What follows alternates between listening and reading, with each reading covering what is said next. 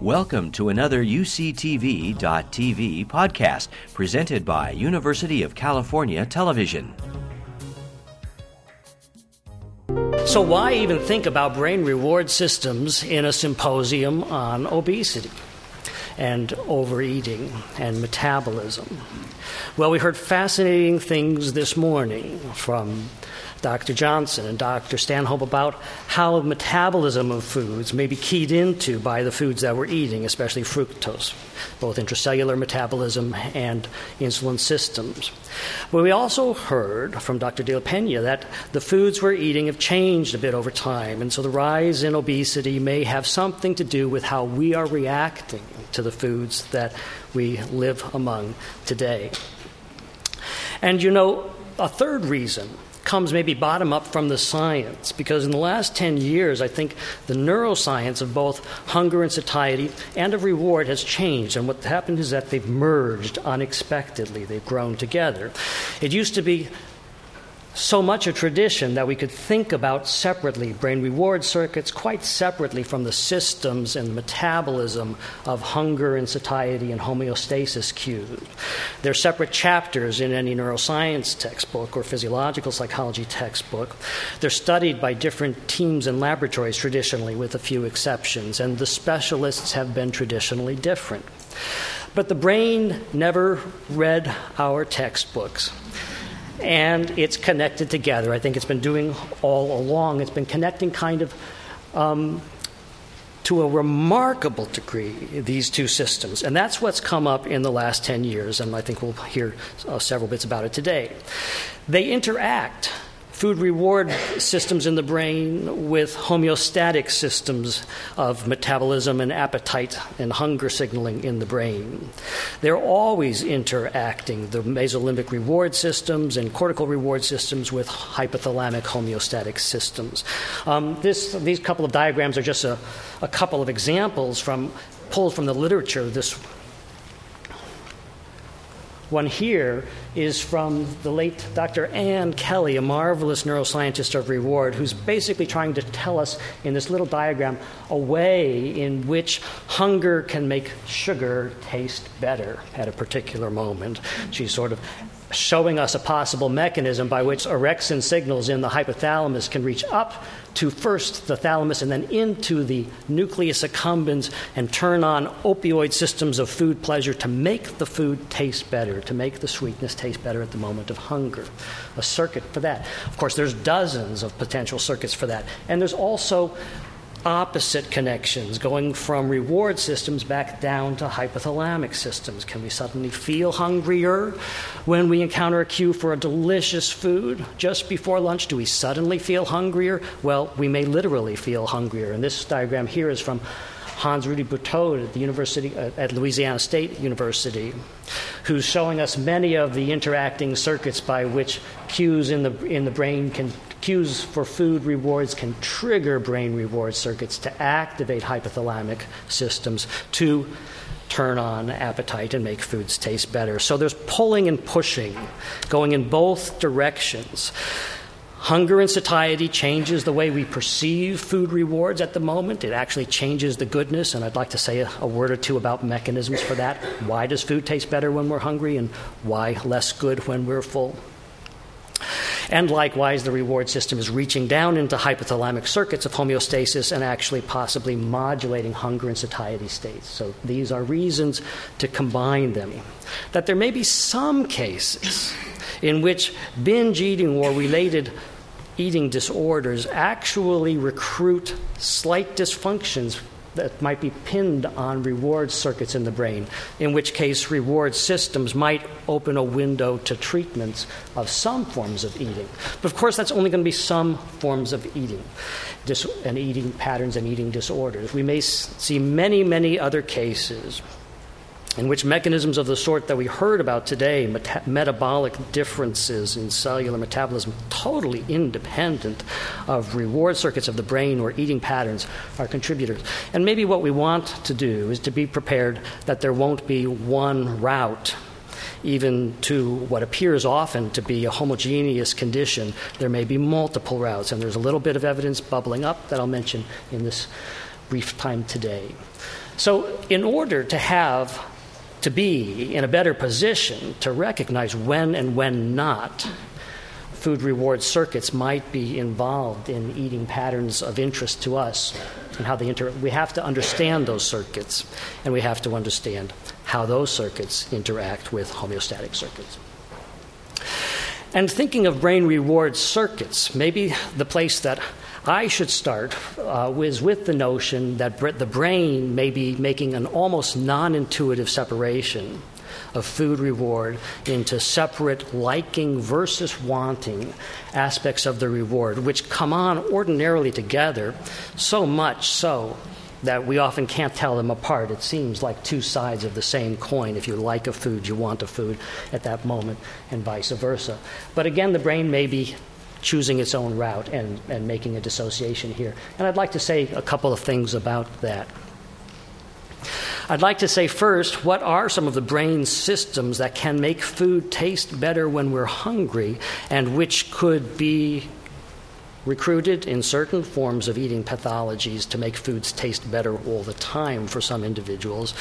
And what are their mechanisms? This keys into the diagram that Ann Kelly provided us. What can make food actually taste nice?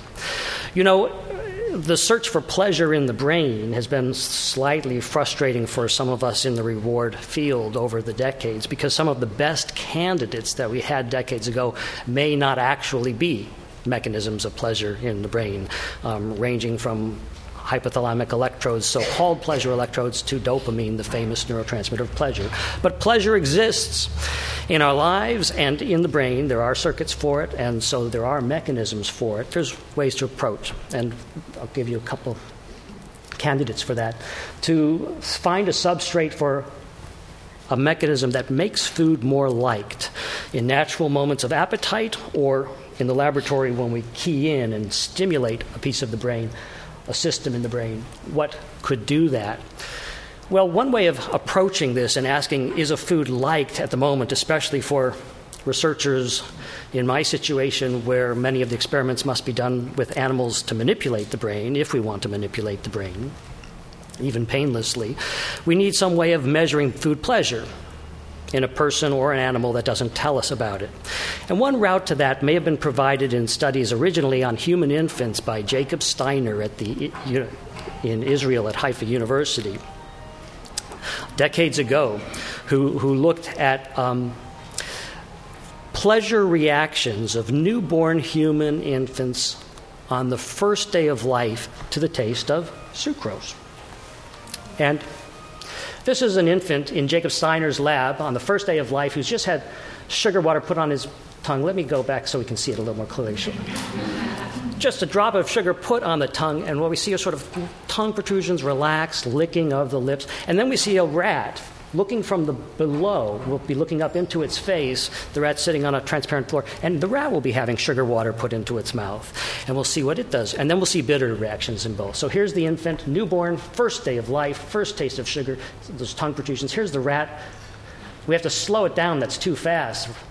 The homology of movement means small creatures make faster movements. So here we can see some tongue protrusions and licking of the lips with the sugar coming into the mouth painlessly through oral cannula. And here's the infant showing bitterness. Oh, very different reaction. And maybe you get a sense. Gapes and head shakes. And here's the rat. The rat doesn't have a middle face musculature to scrunch the eyes and wrinkle the nose, but it can gape and head shake and flail its forelimbs and do a few more reactions like that. If you think you have a sense of whether the baby liked sugar but didn't like quinine, we can get something of an approach to the same sense in the rat by looking at these kinds of reactions, which change with taste, of course, but also with hunger and satiety. So hunger makes the sweet nicer with more positive reactions. They change with psychological manipulations of pleasantness. So learned taste aversions will make a sugary liking reaction into an aversive, bitter-type disliking reaction, gapes to the sugar if it's been paired with illness in a taste aversion paradigm. And brain manipulations also can help us see some liking substrates. And the kinds of results that have come out of the search for mechanisms that can actually increase pleasure of tastes, of sweetnesses, make something nicer at this moment, as hunger could do naturally. These mechanisms have come up with a collection of circuits in the brain, actually a collection of remarkably small, restricted, and fragile anatomical hotspots and specialized neurochemical systems in the brain. And I'll give you a couple of quick examples. It's a much more spindly and fragile system than we might have thought originally, the system for enhancing pleasure and making pleasures nicer. So for example, there'll be circuits from the nucleus accumbens that Ann Kelly was showing us down to the ventral pallidum, which is where the nucleus accumbens sends most of its outputs. And then those circuits get incorporated into larger circuits that go back to the cortex. And here's the first example, looking at opioids in the brain. Opioids are becoming synonymous with pleasure, or are synonymous with pleasure just as dopamine once was, but opioids have a better claim on it in certain locations in certain ways. So especially in the striatum and nucleus accumbens, the ventral striatum, here's a slice it's a sideways sagittal slice through the brain, looking at the nucleus accumbens specifically, and actually even more specifically at the shell component of the nucleus accumbens, which is sort of wrapped around a wrapping of the nucleus accumbens, right in the middle of the brain. So this is a sideways view here. And we're seeing colors. It looks almost like a neuroimaging kind of colors, as though something were lighting up and coding pleasure, but that's not what this color map is. This is not a coding pleasure map. This is a causation of pleasure map. Because what's happening in this experiment, in these results, is tiny, painless microinjections of tiny, tiny droplets of opioid-stimulating drug, mu-opioid-stimulating drug, Damgo, an agonist for mu-opioid receptors, is being made into the brain, and it's being made into the nucleus accumbens all over, down here where it's white, and down here and all around. And you can see and every time it's made, this little microinjection, the size of these little shapes that you see, the size is determined by how far that drug can activate neurons and make them genomically activated to make new proteins at that moment. That's what's giving us the size. But the color of the map is given by its psychological consequence, its behavioral consequence on the liking reactions to sugar of this rat as the sugar is being infused into its mouth. And wherever it's red or orangey red, that's where pleasure can be enhanced, where the liking reactions can be doubled or more than doubled by this opioid microinjection. It's mimicking hunger in a sense. It's keying in and making the taste more than twice as good at that moment. All else where it's not orange, like all throughout here where you're now seeing green, this measure of green is a totally different measure. This is elicitation of appetite. This is making the rat eat more, twice as much, 4 times as much, even more sometimes. And opioids, Damgo, mu-opioid stimulation, all over the entire nucleus accumbens, all over regions stretching past the nucleus accumbens to the striatum, all over, it turns on appetite and makes the rat eat voraciously more. But it isn't enhancing the pleasure in all of those places. The green is going to stay here, and we'll just lay things on top. So the appetite induction, making the rats eat more, is there throughout. As we look at another effect, how about bitterness and making nasty things less nasty? How about making bitterness less nasty? Well, it turns out that some of the zones that make the rat eat more make nasty things like bitterness less nasty. How about making things nicer that are nice to begin with, like sugar? Well, this is the hot spot for liking enhancement. Only where it's orange here, which you can see is slightly smaller than the zone of making nasty things nice, or nasty things less nice, and much smaller than the zone of eating. Only in the hot spot, the red spot, is it doing all 3 things. Making food taste better, yes. Making nasty things less bad? Yes. Making food more attractive to eat? Yes. So we're kind of beginning to see a dissociation, a fragmentation of aspects of appetite, of liking and wanting, even coming out of opioids. And while it's synonymous to say that opioids in the nucleus accumbens are pleasure, actually opioids in most of the nucleus accumbens are not pleasure, are not generating enhancements of pleasure. They're generating appetite alone. It's only in the hot spot. So it's anatomically restricted. There are a couple of other neurochemical signals we already know that will turn on the same enhancements of food pleasure in that same hotspot. For example, natural marijuana in the brain, endocannabinoids like anandamide, if microinjected into that same hotspot, have the same effect. They increase liking and wanting. It's not just the nucleus accumbens.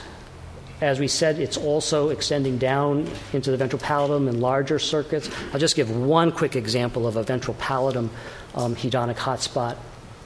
Here we've moved down to the ventral pallidum, the major target where the nucleus accumbens sends its signals to.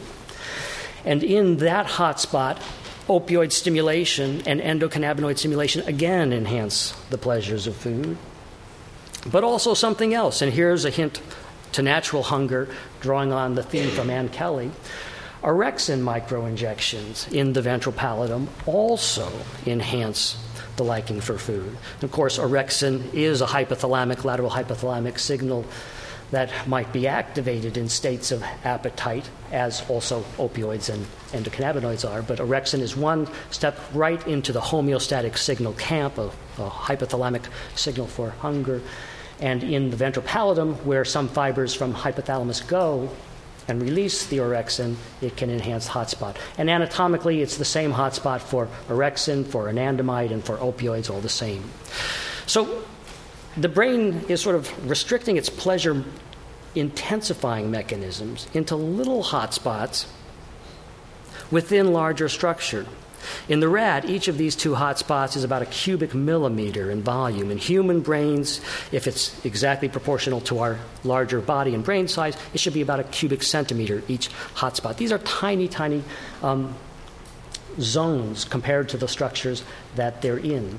And they operate with restricted neurochemical signals, just a few so far, opioids, endocannabinoid, orexins, and a couple of others. These hot spots, and there's a couple other hot spots in the brain stem and possibly in the orbitofrontal cortex that can generate increases in liking. And the last thing to say about this pleasure-generating mechanism is that it's fragile.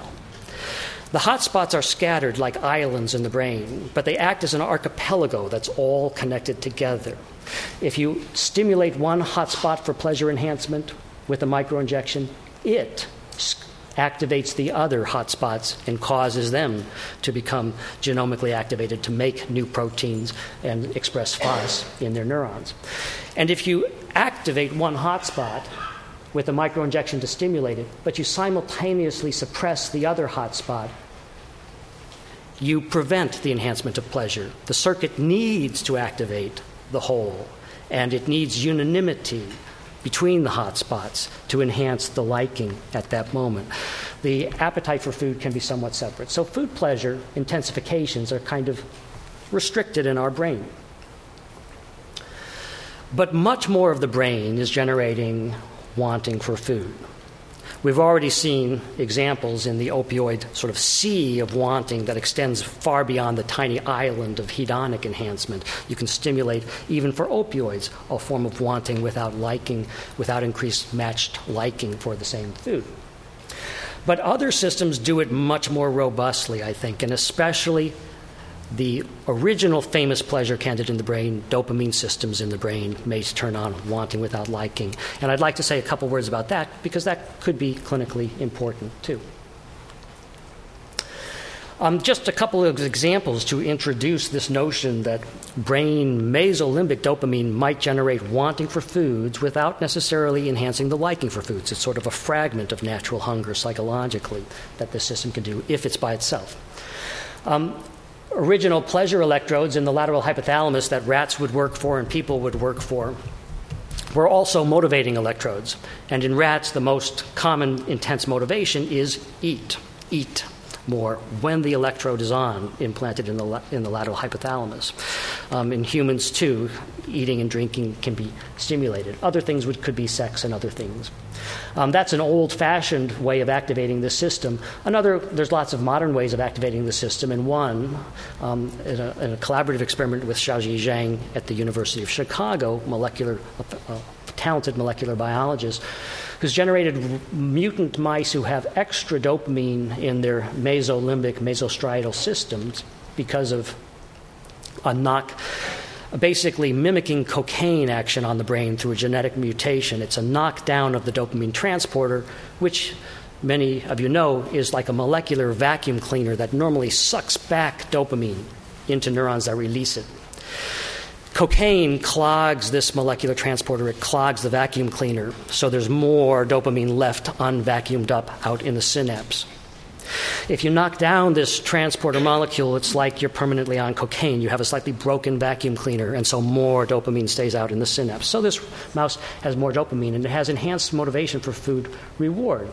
Here's the electrode rat, and here's the mutant mouse. The electrode rat is eating more, over 3 times more, whenever its electrode is stimulating its mesolimbic system than when the electrode is off. And the mutant mice who have extra dopamine in a runway task to run for a sugary Fruit Loop reward, they run more avidly, they ignore distractions, they pursue their rewards, they'll work harder for their rewards than normal mice. And the question might rise then, do these dopamine-related activations that make rats eat more, do they make them eat more because they like the food more, as one might have thought from the original dopamine as food pleasure hypothesis? The answer is no, though. They don't, not at all. The electrode stimulation, when it's on or off, these are the positive liking reactions, and there's really not much of a change. What there is a massive change in are the disliking reactions, because when the stimulation electrode is on, the rats actually dislike, they behave as though they dislike even sugars when the electrode is on, compared to when they're off, even though they are eating 3 times more food when the electrode's on. So it's sort of an opposite change in wanting versus liking. And the mutant mice here, we just have the positive liking reactions for, there's 3 tastes: sweet, sweeter, and sweetest. Again, sweet, sweeter, and sweetest, concentrations of sucrose in water. And the sweeter tastes elicit more positive liking reactions, and you can see one group is higher than the other, but it's the wrong group. This blue group that's highest is the normal mice, the normal control mice. The ones who are lower in their liking reactions are these green mutant mice. The mutant mice don't eat or pursue food more because they like food more. They eat or pursue food more in spite of liking it less. And the electrode rats don't eat more because they like it more. They eat more despite actually disliking it more at the moment of stimulation. So psychologically, these things are being pulled apart, and it kind of exposes the nature of this wanting system. But it exposes the existence of a wanting system, but it doesn't tell us anything about the nature of the wanting system, its features that might be interesting in thinking about eating. So a feature or two.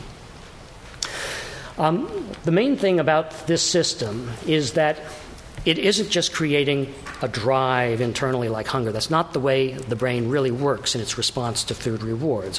What it's doing is increasing the impact of a perception of a food or a food cue at a particular moment in time. It's actually changing in a sense.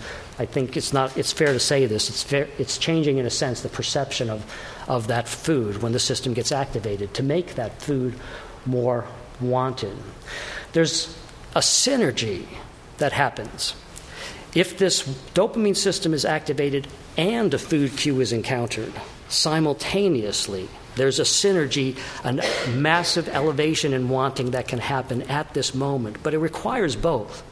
Cues by themselves, do they trigger eating? Sure, but not always. Cues by themselves are not what are doing it.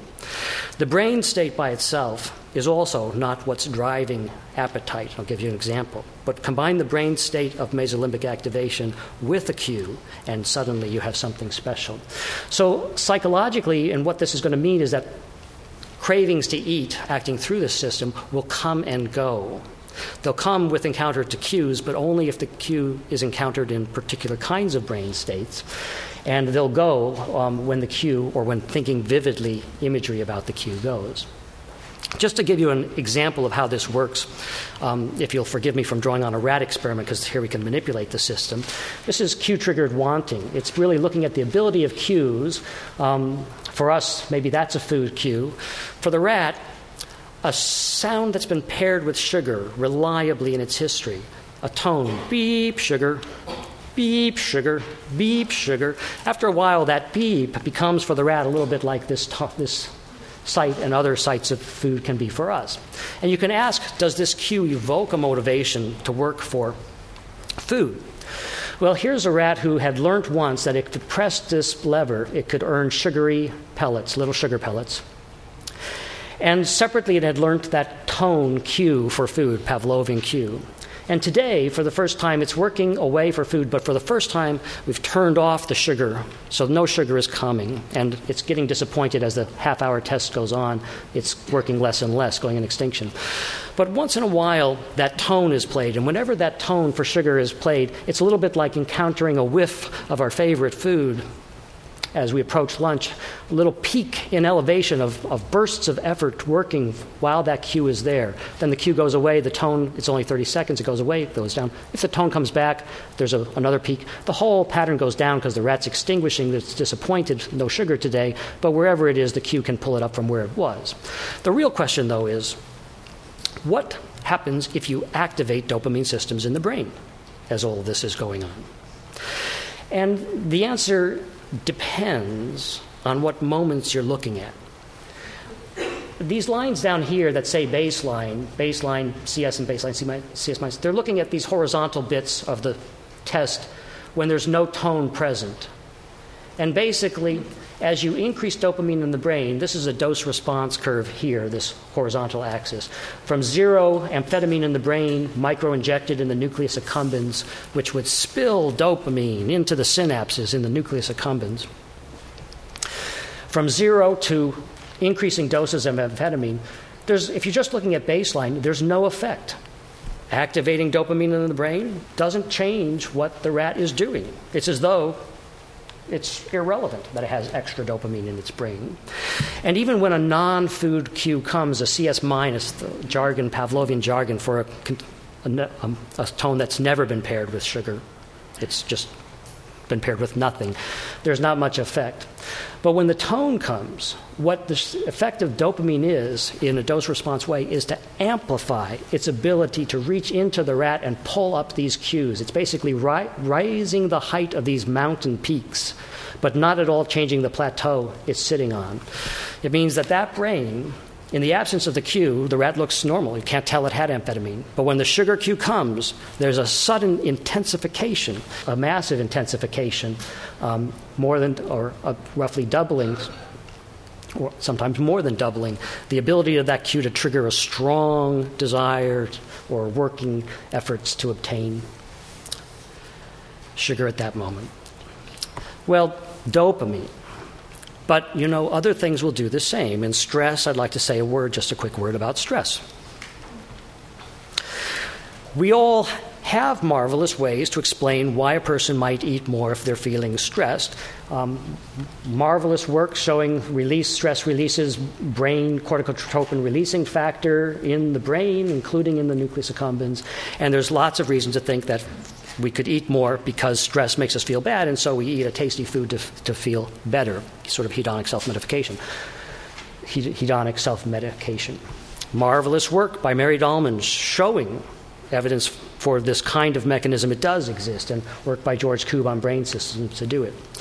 That exists, but what I'd like to suggest, and I think Mary has also suggested, is, there might be another route for stress to make us eat. It isn't the case that we have to feel bad in order for stress to make some people eat. The people who would eat in stress, perhaps the 30% who would, it isn't necessary that they feel bad. And there's two implications of that if it's true. One is that even happy stressors might trigger binge eating. You've get promoted, you've published a paper, you've had a success, you've won the lottery. these things might. The other implication, if this mechanism is the case, is that if a person is in distress, is in a hedonic nasty state from stress, you can help them by raising their hedonic state and making the nastiness go away, but that may not solve their problem entirely. Is there any reason to actually believe this? Well, here's the reason. You just saw that experiment where dopamine increased the ability of the cue to reach in and trigger a pulse of wanting that only lasts a minute. It turns out that CRF in the nucleus accumbens does exactly the same thing. This is exactly the same experiment repeated. Exactly, everything is the same. The only difference is that in one microinjection is still amphetamine, this last one here, this column here, all the way to the right. But this one here and here are doses of CRF, not amphetamine, CRF in the nucleus accumbens, the same place where the amphetamine goes. And the effect of CRS is exactly the same as the effect of amphetamine in the nucleus accumbens. This is a case, it's a condition in which the rat is not at all distressed. The rat would work, actually, to obtain injections like amphetamine in its nucleus accumbens. And the CRF is acting in the same sort of way. It's just magnifying the ability of the cue to trigger a peak of wanting. And I should say that for both of these, there's no enhancement in liking. For either amphetamine or CRF, there's no enhancement of liking, even if you can increase wanting. So it may simply say, as we mentioned, that even happy stresses may not be the dieter's friend for someone who's vulnerable to cues to trigger eating bouts. And likewise, ameliorating stress might not be the final pure solution to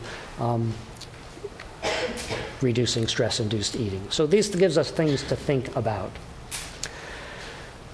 Another feature, maybe the last feature I'll mention for incentive salience, to kind of, again, get this notion that it's transforming the perception and can really be intense to make us want particular things.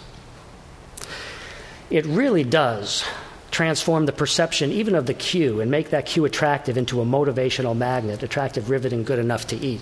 And just as an example of extreme case, in animal experiments, we can turn on this system and make even things that are totally inappropriate to eat, like a piece of metal that's just been paired with sugar as a Pavlovian cue. Not very promising as a luscious, mouth-watering cue, but let's see what happens if we activate this mesolimbic system here by targeting into the amygdala. This is a rat. Let me pause. This is a rat who's learned that whenever this lever pops out, it predicts a sugar pellet's going to come in a dish 10 seconds later. And when this rat is called a sign tracker because it's going to find the lever so attractive that it's going to eat it. And then we'll see a second later a second rat who the lever triggers, and for this second rat, we'll see when the lever triggers the intense desire, it's directed at the metal food dish called the goal tracker. So let me just see this here. There we go. So the lever comes out, and the rat goes to that lever, and there's what it does. It starts to gnaw on that lever, that sugar cue, with this activated brain system. And here's a second rat. It'll go to the metal dish. There's nothing in the dish at this moment, but when the cue comes, the rat goes to the dish and just nibbles and sniffs and gnaws and licks at that dish, this cue-triggered wanting potentiated by it. Of course, this is not... The point of this is simply that if such an unpromising cue as a piece of metal can be made so attractive through a few simple manipulations, think what can be done to real foods in our world if any kind of condition could even, in a weak way, tap into those same things. If it could be tapped into, there's a notion provided by my colleague Terry Robinson that if you could amplify dopamine and mesolimbic systems, these systems of wanting, if you could do that, you'd leave a person vulnerable to increasing wanting the more the system got activated, even if the pleasure of something went down. This has been applied to drug addiction as an incentive sensitization model of drug addiction, basically a means to make a person want drugs, even if they don't like the drugs. In binge eating, in drug addiction, it can happen because drugs don't only activate dopamine systems, they permanently change them in some individuals into a state of hyper-reactivity. So the systems can be re-triggered into extra activation in a permanent sort of manner that can last years. And now there are suggestions from Bart Hobels and others' lab that maybe some kinds of eating experiences, especially dieting and overeating cycles, may induce neural sensitization that might produce a similar kind of thing. In addiction, it's cues like drugs that trigger it. If there's neural sensitization in eating disorders, it would be cues like that.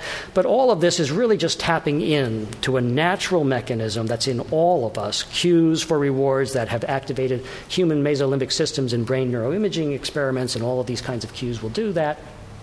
That's what taps in. But if you did it to a higher degree in a system that was hyper-reactive, the intensity of those cue-triggered urges could dwarf the ones that most of us experience, and that's really the notion. Very last thing to say,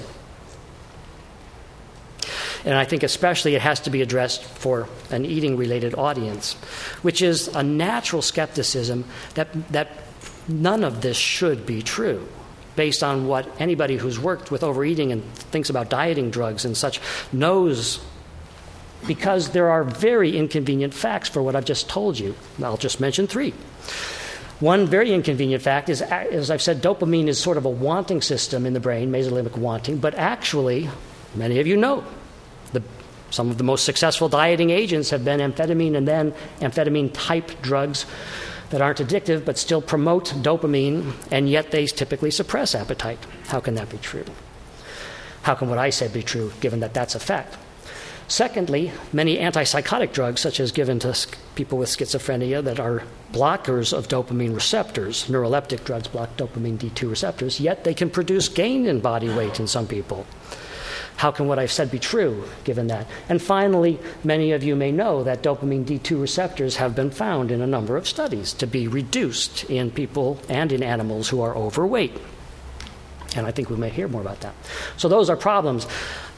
I'll just mention in a minute a couple of potential routes that might provide ways to resolve this. The first paradox is that amphetamine and dieting drugs typically do promote dopamine release. But 2 things to note about that. Most of those drugs also typically promote norepinephrine release. The drugs are taken systemically, so they're acting all over the brain, and especially in the hypothalamus, especially in the medial hypothalamus, norepinephrine acting particularly on alpha-1 receptors may suppress appetite very, very potently. People who take amphetamine or other dieting drugs are activating that. The wanting system we've been talking about is to the nucleus accumbens and striatum related targets, but the hypothalamus is very different. And finally, in the hypothalamus, even dopamine may suppress eating. It's not that dopamine is a wanting transmitter all over the brain. Dopamine does different things at different structures and even at different concentrations in the same structure. The second paradox was that people can gain weight if they're given dopamine blockade. How can that be true? Well, I think it's fair to say that most of the gain in weight in the last 10 years from neuroleptics is now being assigned not to dopamine blockade, even though the drugs are blocking dopamine receptors, but rather to other receptors that the same drugs are also blocking, especially serotonin 1A and 2C receptors in the hypothalamus.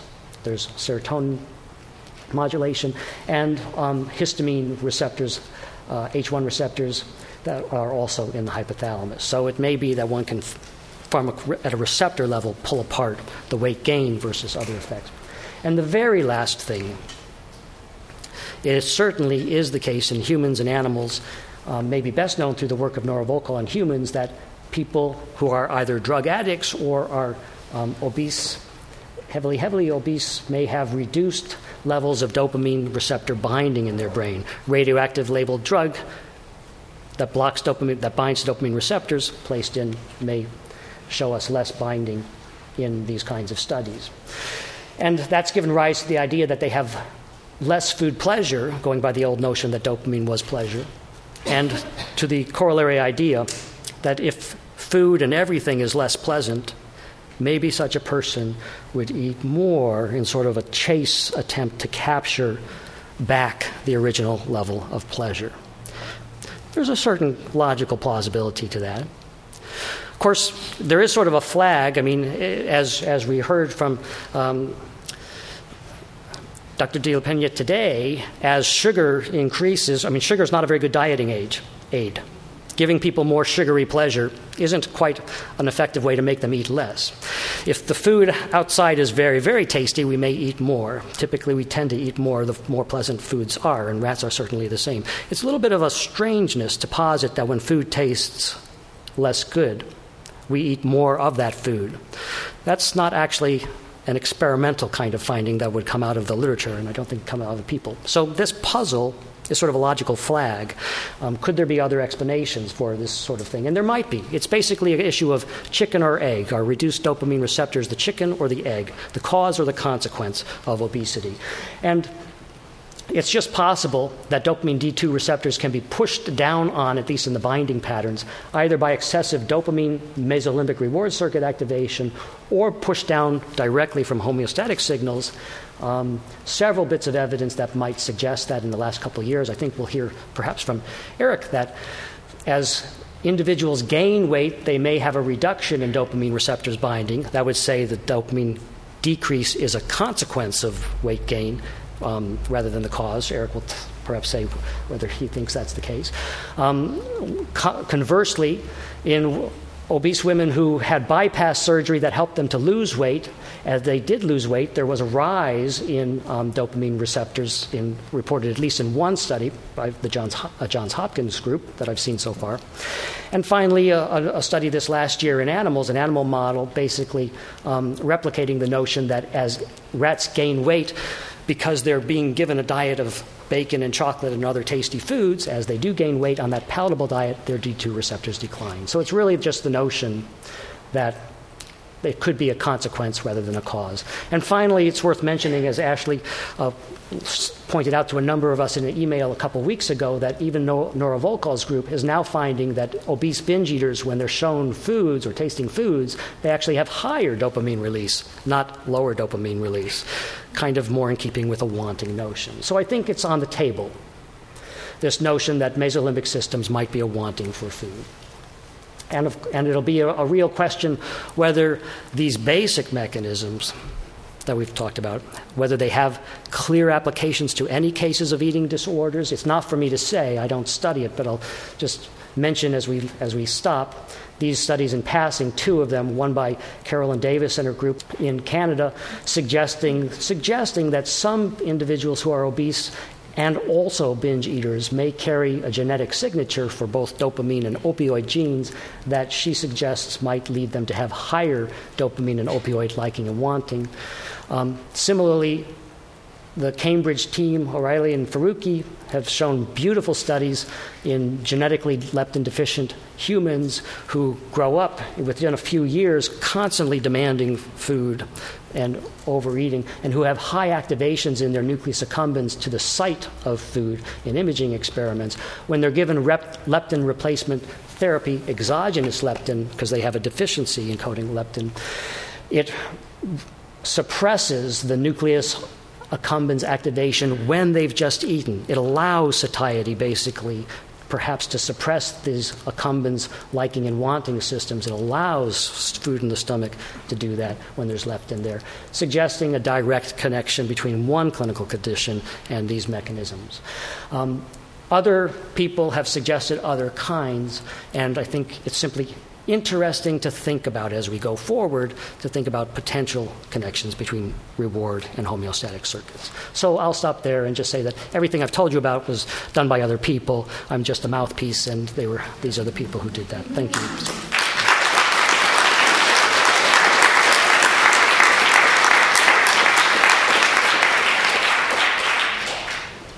Mary. I love that, but you're not talking about what would happen if that system weren't functioning. It would be the other side of the coin, wouldn't it? Would the animal do anything? So I'm not talking about what would happen if that wanting system were suppressed down. Yeah. And absolutely, as you say, it does suppress down on the wanting and things. That's right. Is that a converse sort of for a mechanism for overeating? Probably not. I'm just thinking it's a really highly functional system. It's a highly functional system that has functional consequences no matter what direction it's in. Yeah. I wouldn't invoke a suppression of that system as an anorexia-type explanation, but there are other routes to that explanation. Yeah. No, not anorexia, but doing anything, getting out of bed in the morning. Absolutely. Avolitional kinds of symptoms in lots of conditions beyond eating. Yeah. Yes. Oh, Is there a connection with liking, wanting systems, and the ability to take the first cookie out of the bag and liking it, but then continuing to eat it all, even though it doesn't taste that great anymore?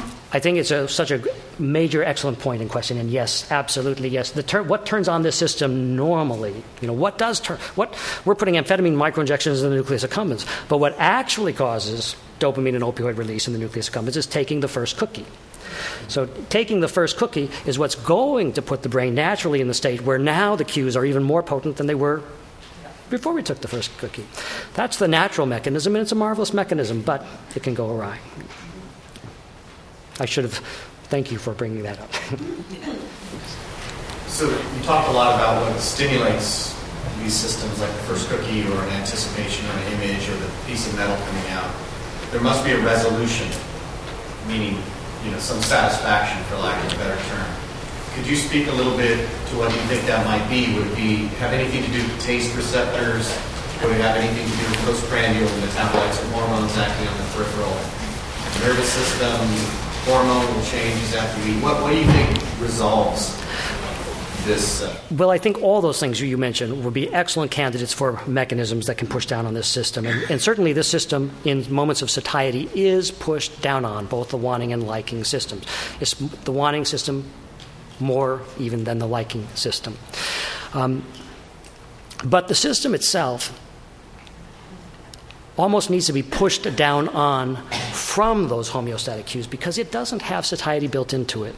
It's a go system, both the wanting and liking system. They are go systems.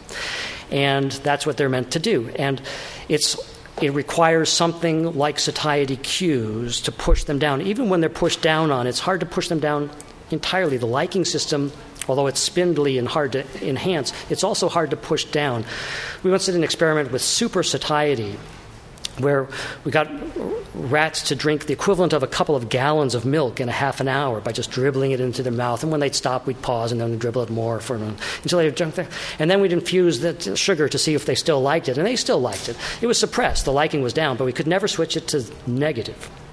Even this grossly exaggerated super satiety state of the equivalent of 2 gallons of milk. So that may be one reason why palatable foods can still push through and make us have one more piece. It never goes to bitter negative. I'm curious about what are the effects of exercise on this system, and are there other mechanisms that people go on diets that are historically unsuccessful, and do you have other suggestions for things to down-regulate the system? I don't have a clear answer to how exercise is interacting with this system, although clearly, it is. Many studies by other labs have looked at this kind of interaction, but I think the answer is complicated. Maybe we could talk about that at lunch. Kevin, were you trying to? Oh, okay. How do kappa agonists increase eating behavior? So mu agonists increase the amount of food. How does a dysphoric drug increase eating? Yeah, I think that's a very good question. One way a dysphoric drug could increase feeding is through the hedonic self-medication route that George Koob draws on in drug addiction and that Mary has also helped point out and shown actually works in eating disorders. Kappa agonists have kappa stimulation has mixed effects in different studies in food intake. Sometimes it suppresses it. So sometimes you don't need to eat for hedonic self-medication. You feel nasty, lousy, and you don't eat.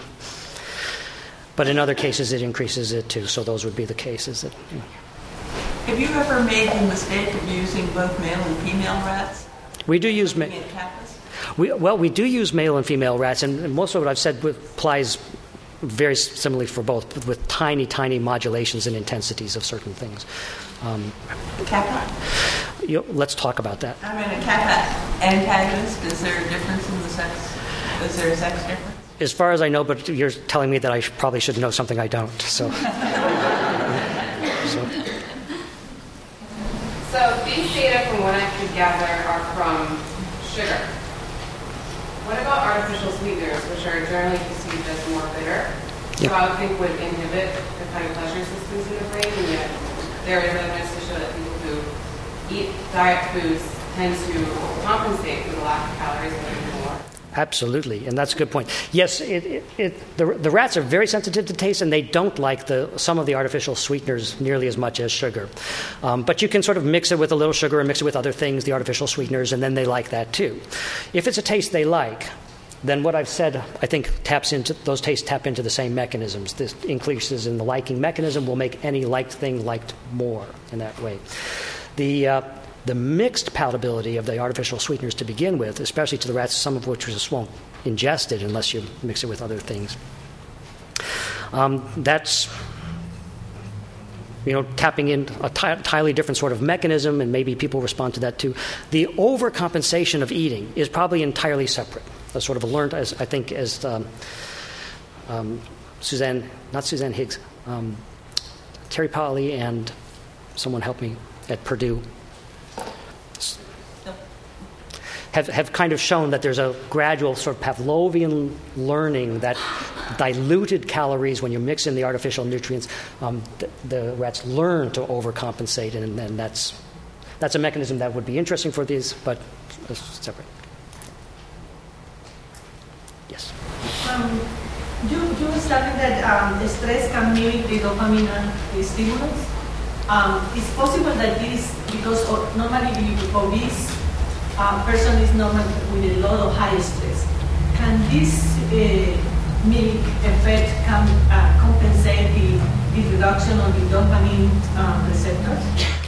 I think that's a marvelous question. I don't think we really know the answer to it, how real stress states are interacting with these systems. I think most, sort of, as research goes, we focus on simple notions, and mostly one at a time. The CRF, hedonic self-modification, and then this, and what we need to do is look in real stress, how multiple systems are being impacted and how, which wins. Yeah. I'm not sure who was first. I'm sorry. Just a question. So what is your opinion, given the similarities with addiction circuitry and drug addiction, and what we know about treatments for drug addiction and pharmacology? Do you think that there's any hope that there will be medications that will help it? I think we're a long way from effective medications that can tap into this system, at least for drug addiction that could reverse sensitization changes but not have all kinds of unwanted side effects. We're a long way. I think the best therapies are still kind of cognitive behavioral sorts of therapies and learning to accept the cravings and things. But in principle, it could happen that a medication could. It's just not in our career lifetime, probably. I'm interested in the ontogeny of the effect in terms of when you get exposed versus when these preferences develop. You know about sucrase, the stuff that you put on babies' tongues at the time of circumcision, which has an opiate-advergent effect. That's basically your glucophobia. We know from Michael Pollan's work that the earlier you give your kid your birthday cake, the more they're going to want later. There's some data in terms of animals, in terms of the time of when they first sense it versus when they're going to want it more. Does your data give us any information on when these phenomena develop and what we could potentially do to maybe push it back? I think that's a marvelously important issue, of course, for modern society and clinical issues of obesity, how early life experiences change. I would never want to argue against giving sweet taste at the moment of circumcision. Life is hard enough, and I don't have data that bears on it. But people like Julie Monella and others at the Monell Chemical Senses and such are, I think, studying how in more clinically relevant situations to overeating, how even beginning prenatally, but then in postnatal experiences may influence later preferences and overeating patterns in ways that key into these systems. Maybe one more, Diane? I'll just say, preview of coming into action. I'll speak a tiny bit about that at 9 o'clock right after lunch. Great. Thank you, Diane. Thank you so much.